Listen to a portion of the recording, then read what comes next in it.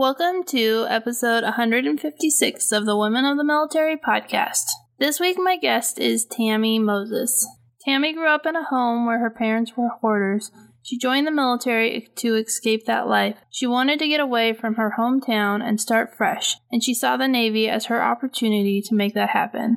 Because of her rush to leave, she ended up joining undesignated, and through the support of her leadership and a lot of hard work, was able to become rated as a personnelist. Today, she runs her own business to help others as they overcome challenges with organizing. It's another great interview, so let's get started with this week's interview. You're listening to Season 3 of the Women of the Military podcast. Here you will find the real stories of female service members. I'm Amanda Huffman. I am an Air Force veteran, military spouse, and mom. I created Women of the Military podcast in 2019 as a place to share the stories of female service members past and present, with the goal of finding the heart of the story while uncovering the triumphs and challenges women face while serving in the military. If you want to be encouraged by the stories of military women and be inspired to change the world, keep tuned for this latest episode of Women of the Military.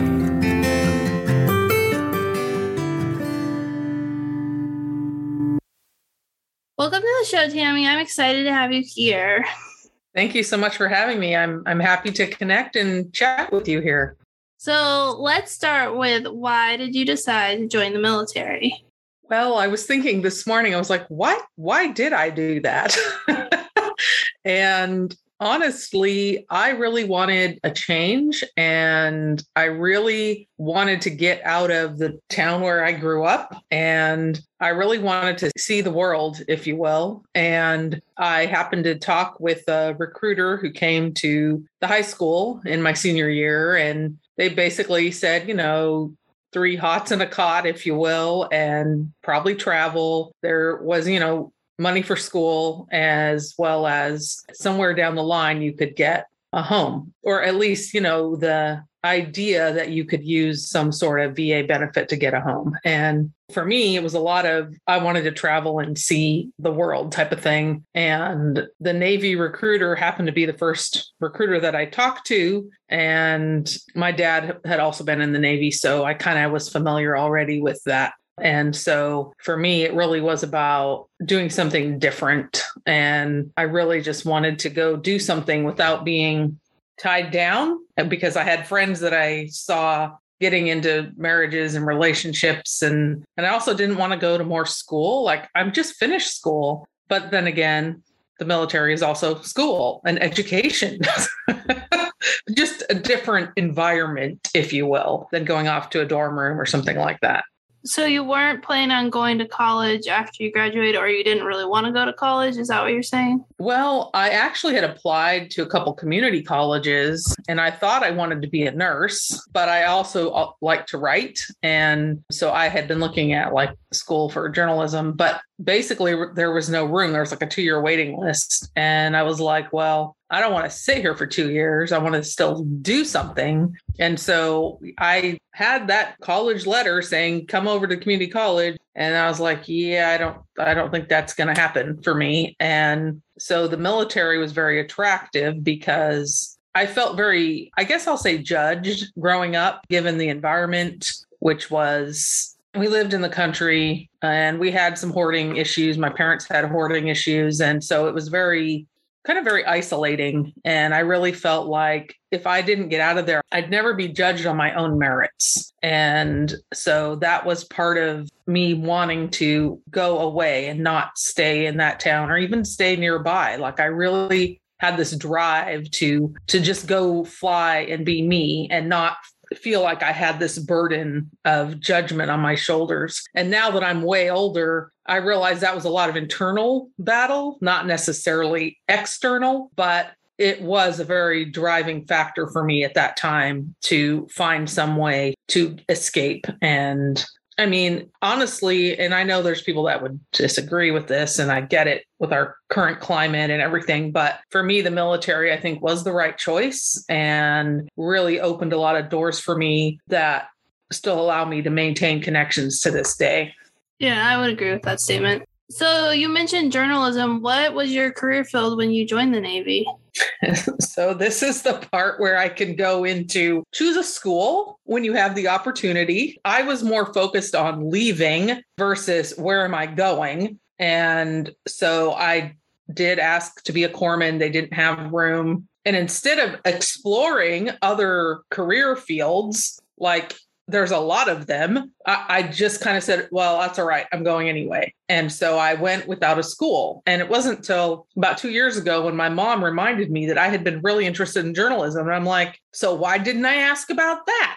Like, why did I just think, oh, this one thing isn't happening, so I'm not going to ask any questions. And so I would say you still retain the power at that point before you enlist, before you sign on anything. And there's no reason why you can't explore what is available. So I highly recommend doing that. I ended up becoming a personnelman. So I did pay documents, ID cards. But before I did that, I was considered an undesignated seaman, which means I got to sweep on the ship and paint and basically do whatever they needed. And in the Navy, they call it striking. So I became a striker, and I studied to become a personnelman. And I had people really rooting for me in that regard. And so I studied like crazy because I was determined that I would make that rate. And I did. And so after I was on a ship, the USS Niagara Falls, it was a supply ship. And I was there we decommissioned that ship. And then I moved to shore duty after that. But my chain of command was very protective of me to make sure I made rate before I talked to a detailer and got new orders to go somewhere. So I'm very grateful that I had people really watching out for me in that piece of the chain of command at that duty station. Yeah, it sounds like your recruiter didn't do a very good job of watching out for you. He tried. In fact, I think he tried to convince me not to go because I had grown up going to church and singing choir. And I think I was appeared to be very soft. And so it was like, why in the world would you go in the military? But I clearly wasn't that soft and was able to navigate it. But I think the main thing was I had this idea I won't fail. Like, I'm not going to fail. Like I felt like I had no other choices. And over the years, it's become I will succeed. But I feel like I had a very negative mindset, although it was what pushed me through. Like, I have no other options. So, which, was probably not accurate. But in my head, that's what I was like, well, I'm here. I committed. I made the decision. I am going to make this work type of thing. And I can still remember running in Florida in August, and you're always pushing. And I just remember I ended up being one of the people that would put your towel out and pull the person behind you. Like there would be a group of us running together. And even though it slowed your time down, there still was some merit for helping the other person keep going. And I feel like that is something I've carried forward even now. I can see someone struggling and I don't want to leave them there. And I'm not going to say that's always a positive if you aren't in a good place yourself. Like sometimes you can totally drain your cup trying to help someone else. I developed this attitude that if I could make it through boot camp or basic training, then I could probably do just about anything. So don't get in my way. Yeah. So you feel like your recruiter was a little worried about you, but you were determined to get through it. And then you had that self-confidence because you made it through boot camp and it was challenging. And then you had your first command where they took care of you and helped make sure that you got rated so that you could find your shore duty and not still be undesignated. Right. Because you basically, if you go in that way and you go to your next place, like you have to prove yourself all over again, like that you're worthy of, whatever. Like, I think really comes to a self-worth thing, but it's also you have more choices. If you get a little bit of rank, a little bit of rate, you have more choices. And somehow I ended up being junior sailor of the quarter twice at 2 different commands. And to me, it was like, what? Like I never felt like I was doing anything super special, like I show up, I wear my uniform, I do my stuff, I might volunteer for something here and there, but it just didn't occur to me that I was doing anything special, but I did find myself being in a position of, oh, the duty section is, you're it. Tonight you're doing the 8 o'clock reports and you're going to talk to the XO today, you little E4. And so, found myself in, well, and I think it's true for most in the military. You go in young and maybe not a lot of experience, but all of a sudden you're in a position where you better show up and lead, or, no one's going to do it, or there is no one else sometimes. And so I feel like leadership is a matter of knowing when to step up, but knowing when to step back. And I think that is something the military develops in people, is being able to assess that. And do I need to follow right now, or do I really need to step into this and lead the charge? And I think that can be a challenge when you leave the military, because that's very much a mindset that not everyone embraces or understands. Yeah, and that's really drilled into you as a service member, because sometimes lives depend on the choices that you make. And so it's not just oh, I didn't file that paperwork, it doesn't really matter. Everything is related to the mission, and the mission affects people's lives. And sometimes you can't see the direct impact, but I guess there's just a greater responsibility when you're in the military than in a civilian job. And it's not, sometimes it really is that life or death situation, and other times just really annoying things like you need an ID card to access medical, or to go into the commissary or the exchange or get on base, and all of a sudden, whoops, it's expired, or you issued it with the wrong date or something dumb. So it's just very inconvenient sometimes if you make some sort of an error. And now it's simpler to create some of these documents, but I remember typing in triplicate. If you screwed that up, you couldn't really just put some whiteout on it. You had to start over or get a new form issued or whatever. And so now I'm hopeful that it's simpler for people to do their jobs with technology. And there's other times when you look around and you see something needs to get done and you just kind of do it.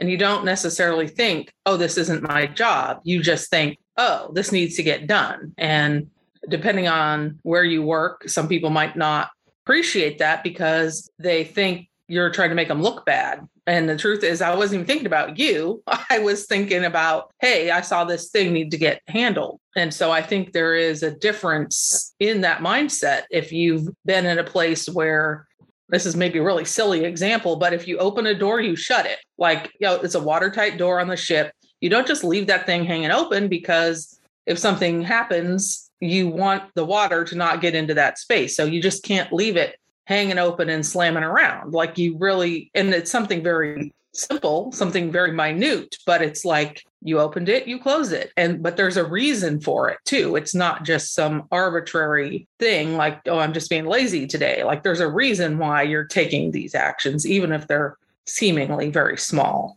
So you said that you decommissioned the first ship that you were on. Were you guys decommissioning it when you arrived, or did you do any tours of, I don't know what the Navy calls it, did you deploy? It's a little different. Some people go on very 6 or 9 months or even a year deployment, you're on a ship, you may or may not pull into port.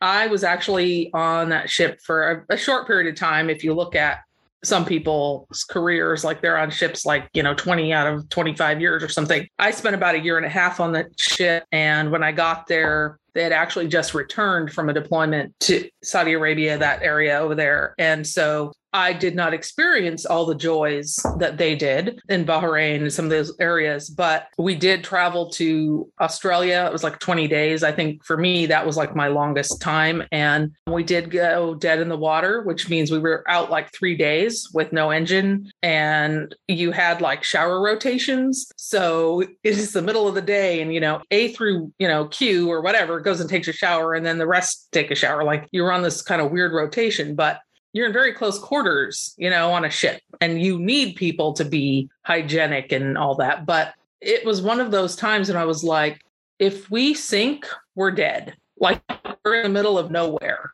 and we have no power. And of course, everyone's working to get it going again. But it was an older ship. And the interesting part to me is that my dad had a coworker when I was growing up that had been stationed on that ship during Vietnam. And I was like, how out of all the places I could land that I landed on that ship. And I just always thought it was kind of cool that I had been on that ship. But the ship decommissioned and went to a USNS ship instead of a USS ship. And so basically civilians took that over, and they took it over, and it existed for quite a few years. And I think it's been about 4 or 5 years when I learned that, the ship was used for target practice, basically. But it was very weird because I feel like a lot of my youth was on that ship, and I got to travel and see different places like Australia, like Japan, Bali. One of my favorite places to say is Ujung Pandang in Indonesia.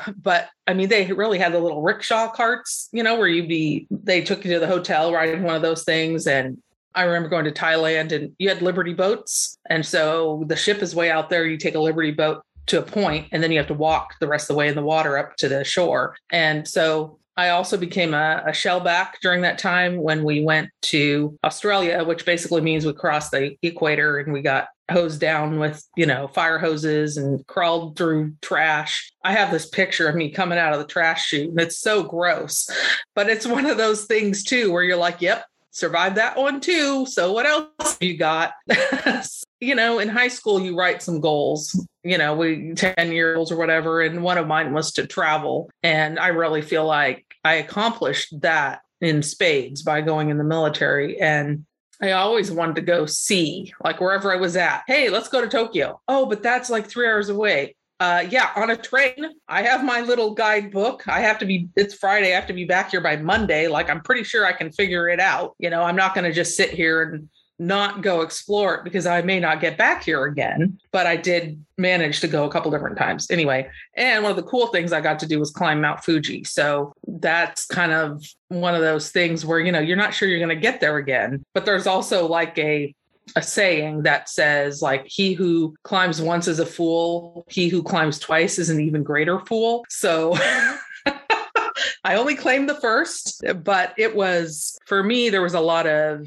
there were some difficulties being a woman in the military, but there was a lot of upsides too, where I feel like I had to really develop a very sassy attitude just to navigate sometimes. But I still feel like it was the right choice. Yeah, it seems like you got to do so much. And so I loved hearing all your stories about the different ports that you got to go to, and even how different it is. It's like sometimes the Navy, you go on deployments and you're gone for like 6 or 9 months. And then sometimes you do these are shorter tours where it's just like 20 days or 10 days or whatever. And so that's really interesting because I don't think I've really heard anyone talk about all the different ways that the Navy keeps you guys trained and ready to go.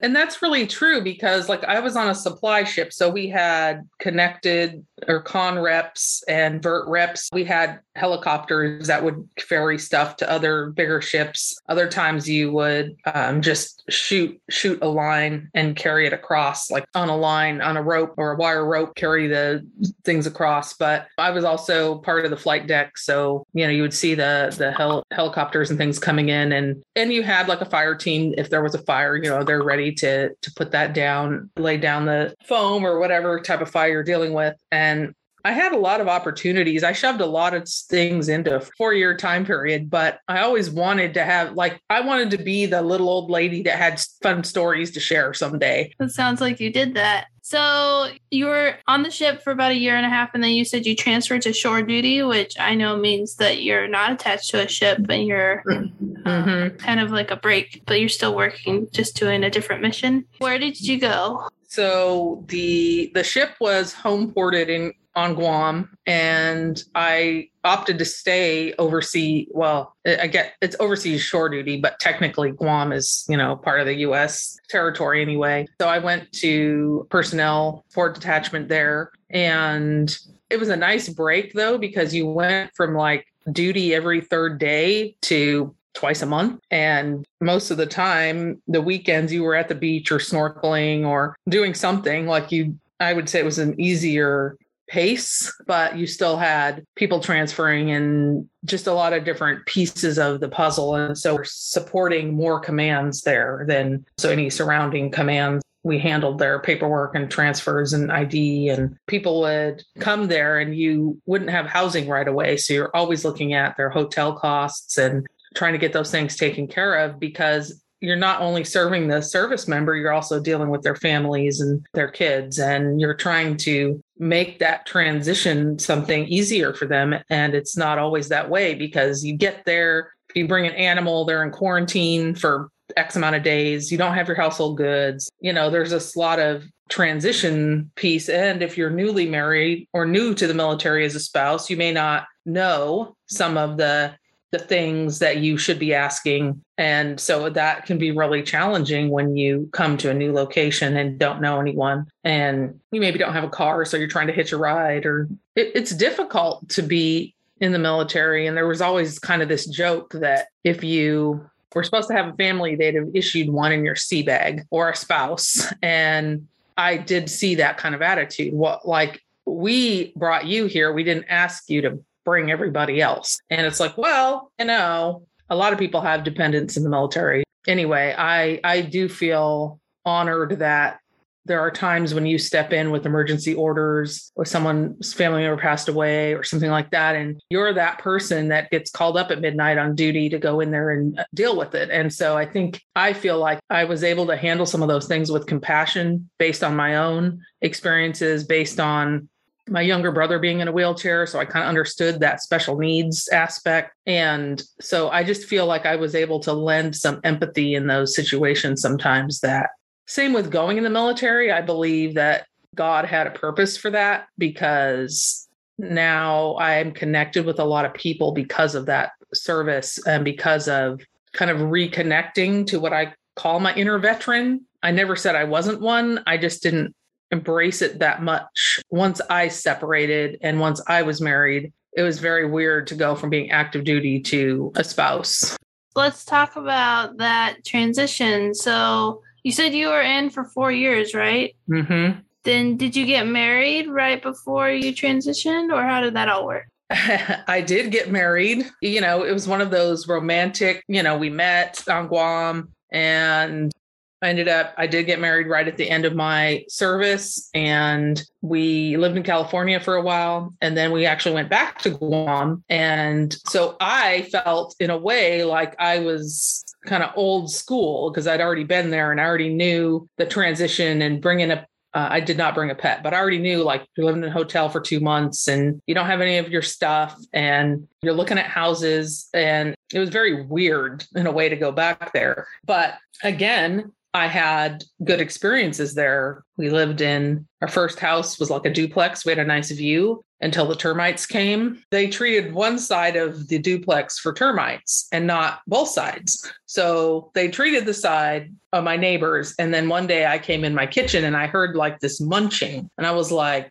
bet I got termites. I open it up. Yep, they got on the backside of this box, whatever. And they treated that place twice and they still couldn't get rid of them. And so I went one morning very early down to housing and I said, I'd like to move, and you've already treated this twice, and there has to be some other place for us to live. And the main reason I share that story is because sometimes people don't realize you really have to ask for something. And even if you're feeling less than as a military spouse, it doesn't mean you don't have the right to ask for something. You can be polite and courteous and all that. Don't make it harder for your active duty member, but by all means, try to address the issue so that you're not suffering. And so anyhow, I was able to get a list. Like, I was kind of probably overbearing because I'm like, I'm not leaving until you tell me what houses I can go look at. But, within 2 weeks, we were moving, and I couldn't stand the termite thing anymore. And I'm sure for me, some of that was how I grew up without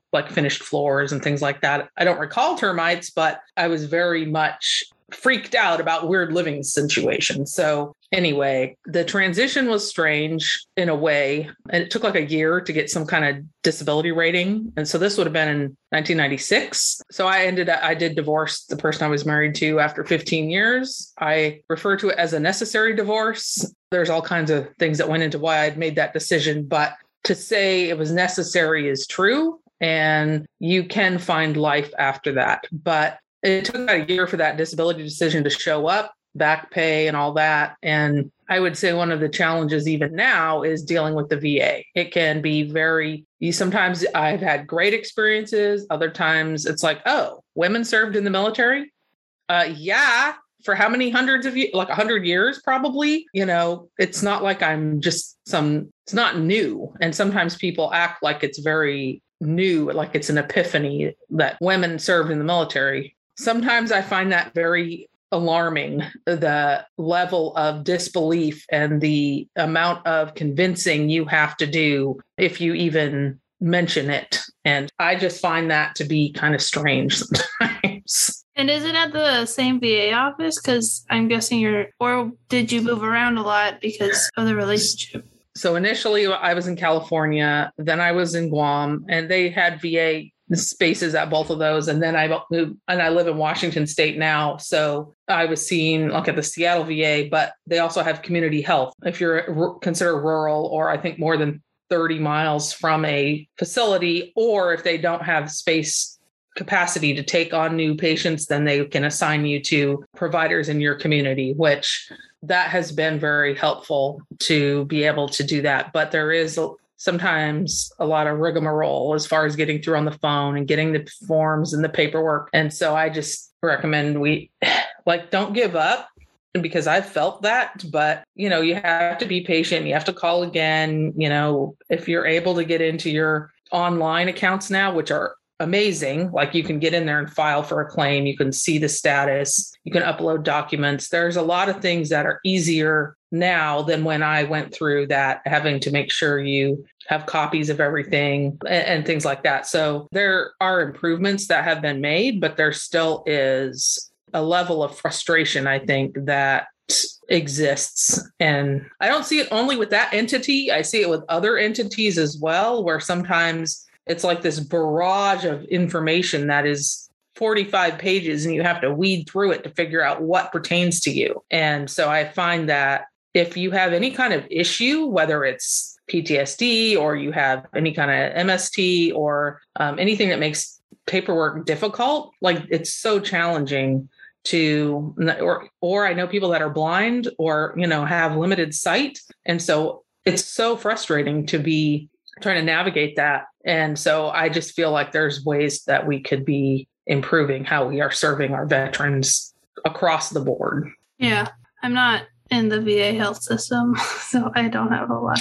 I know a lot of people who choose not to, and I understand that. If you are 10% or more disabled, service connected, they'll pay for your glasses periodically. So you transitioned out of the military and you were a military spouse for a time, and then you guys got divorced. And now what are you doing today? Because you said that you weren't really that connected to your veteran side, and then now you've gotten more connected into it. So what happened to make that shift happen? So at the time that I filed for divorce, I worked full time for the state, and I did financial eligibility for state programs, cash, food, and medical. And during that time, I got a lot of training as far as facilitating groups and learning how to help people shift and into thinking more positively about things they could do in their life. And I saw people successfully leave state assistance and move on with their lives. And it was like a glorious thing, the day when they could say, hey, I finished my degree, whatever, like my income is too high, like, see ya. And so there was something very positive about that. And so for a time, I thought I was going to be a social worker. And so I went back to college and I was working full time, going to college full time. And then I started to really look at, do I really want to be here until I'm 65? Like, I see things that need to change. I see people trying, but it's really hard. I did some project management as well. And I was always pushing for that next thing, like to do something different. I was invited somehow to a women's veteran conference down in the Seattle area. And so I went to that. It was pretty cool. I was like, wow, I hadn't really remembered I had this whole piece of me, which is really silly because I got my job with the state using veterans preference. I bought my house using, my VA eligibility certificate. Like, how was I missing this whole piece? So they did a fashion show of women's military uniforms over the years. And then they started to talk about, the benefit of having a business and things like that. And so I really started to explore through something called VWise, Veteran Women Igniting the Spirit of Entrepreneurship.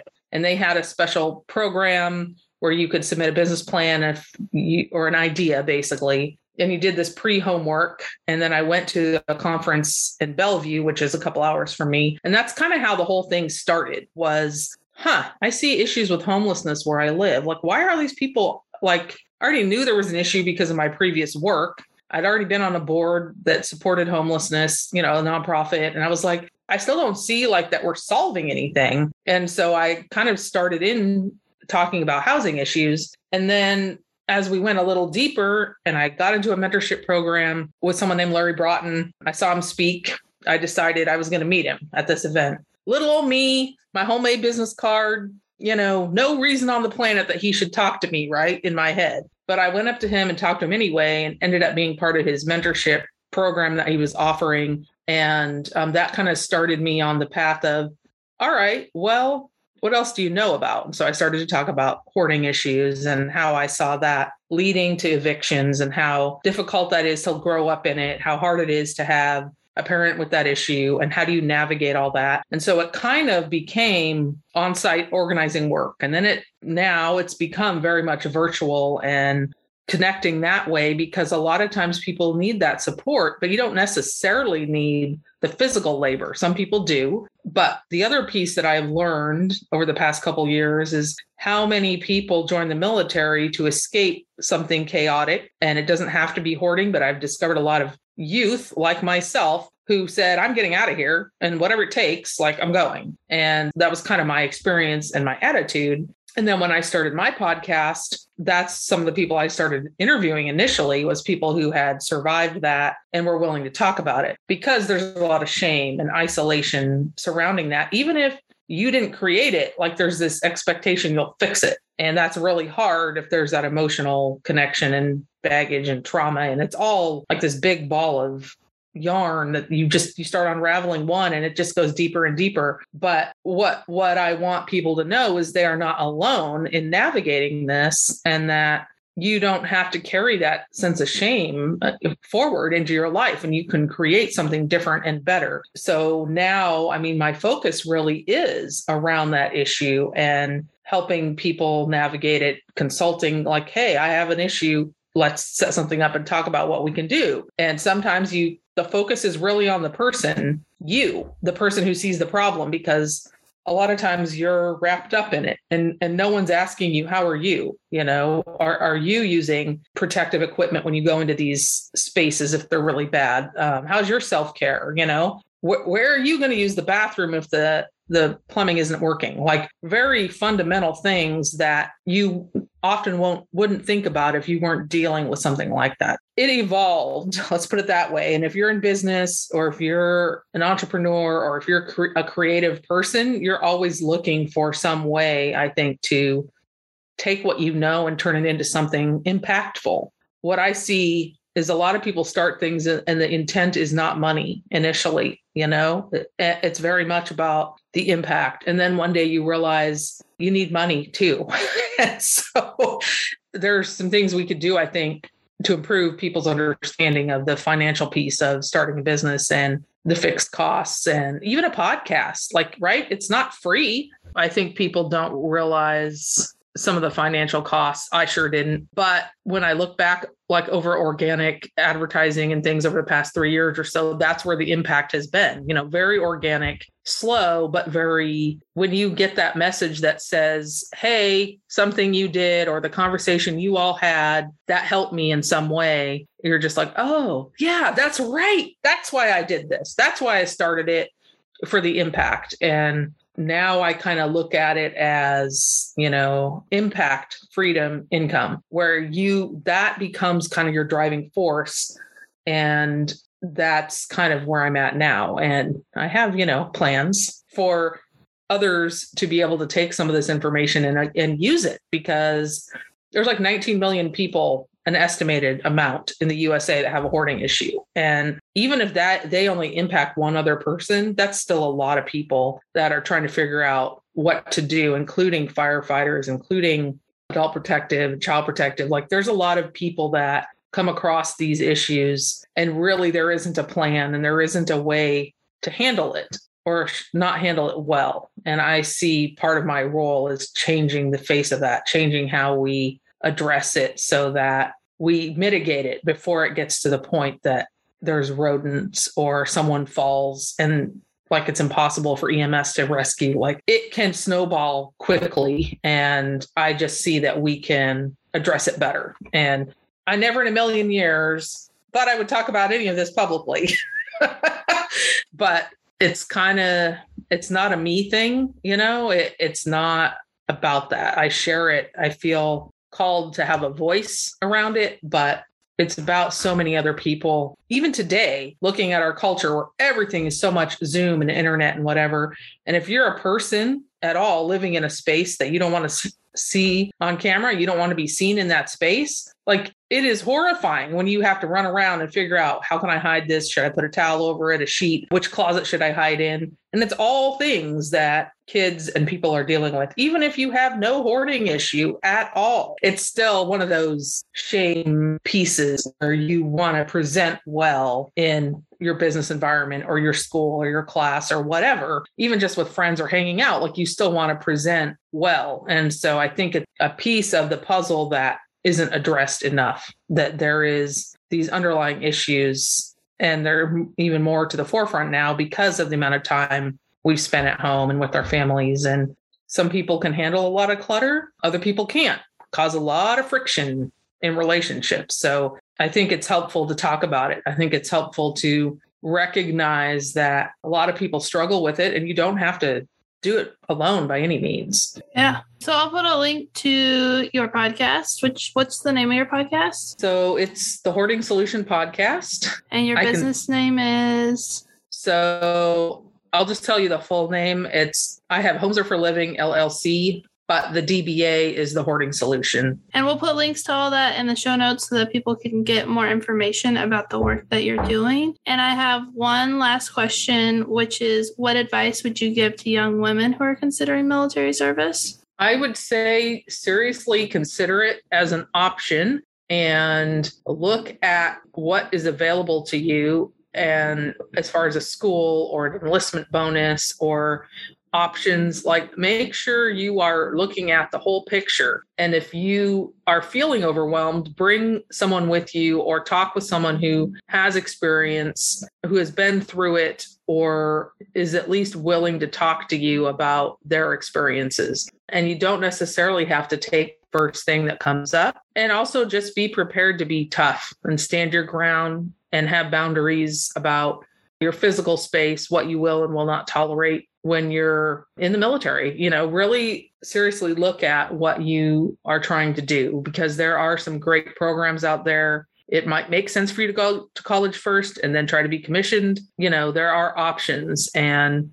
it can be a great way out if you are looking for a way to be independent and experience life somewhat on your own terms. And if you're coming out of something chaotic, it can be a way to give some structure and order to your life, which can really carry you forward and benefit you in the long run.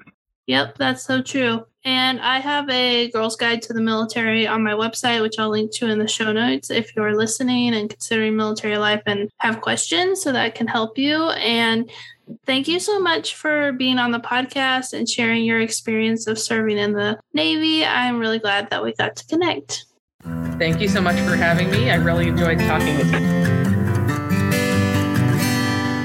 Thank you you for listening to this week's episode of Women of the Military Podcast. Do you love all things Women of the Military Podcast? Become a subscriber so you never miss an episode, and consider leaving a review. It really helps people find the podcast and helps the podcast to grow. Are you still listening? You could be a part of the mission of telling the stories of military women by joining me on Patreon at patreon.com/women of the military, or you can order my book, Women of the Military, on Amazon. Every dollar helps to continue the work I am doing. Are you a business owner? Do you want to get your product or service in front of the Women of the Military Podcast audience? Get in touch with the Women of the Military Podcast team to learn more. All the links on how you can support Women of the Military Podcast are located in the show notes. Thanks again for listening and for your support.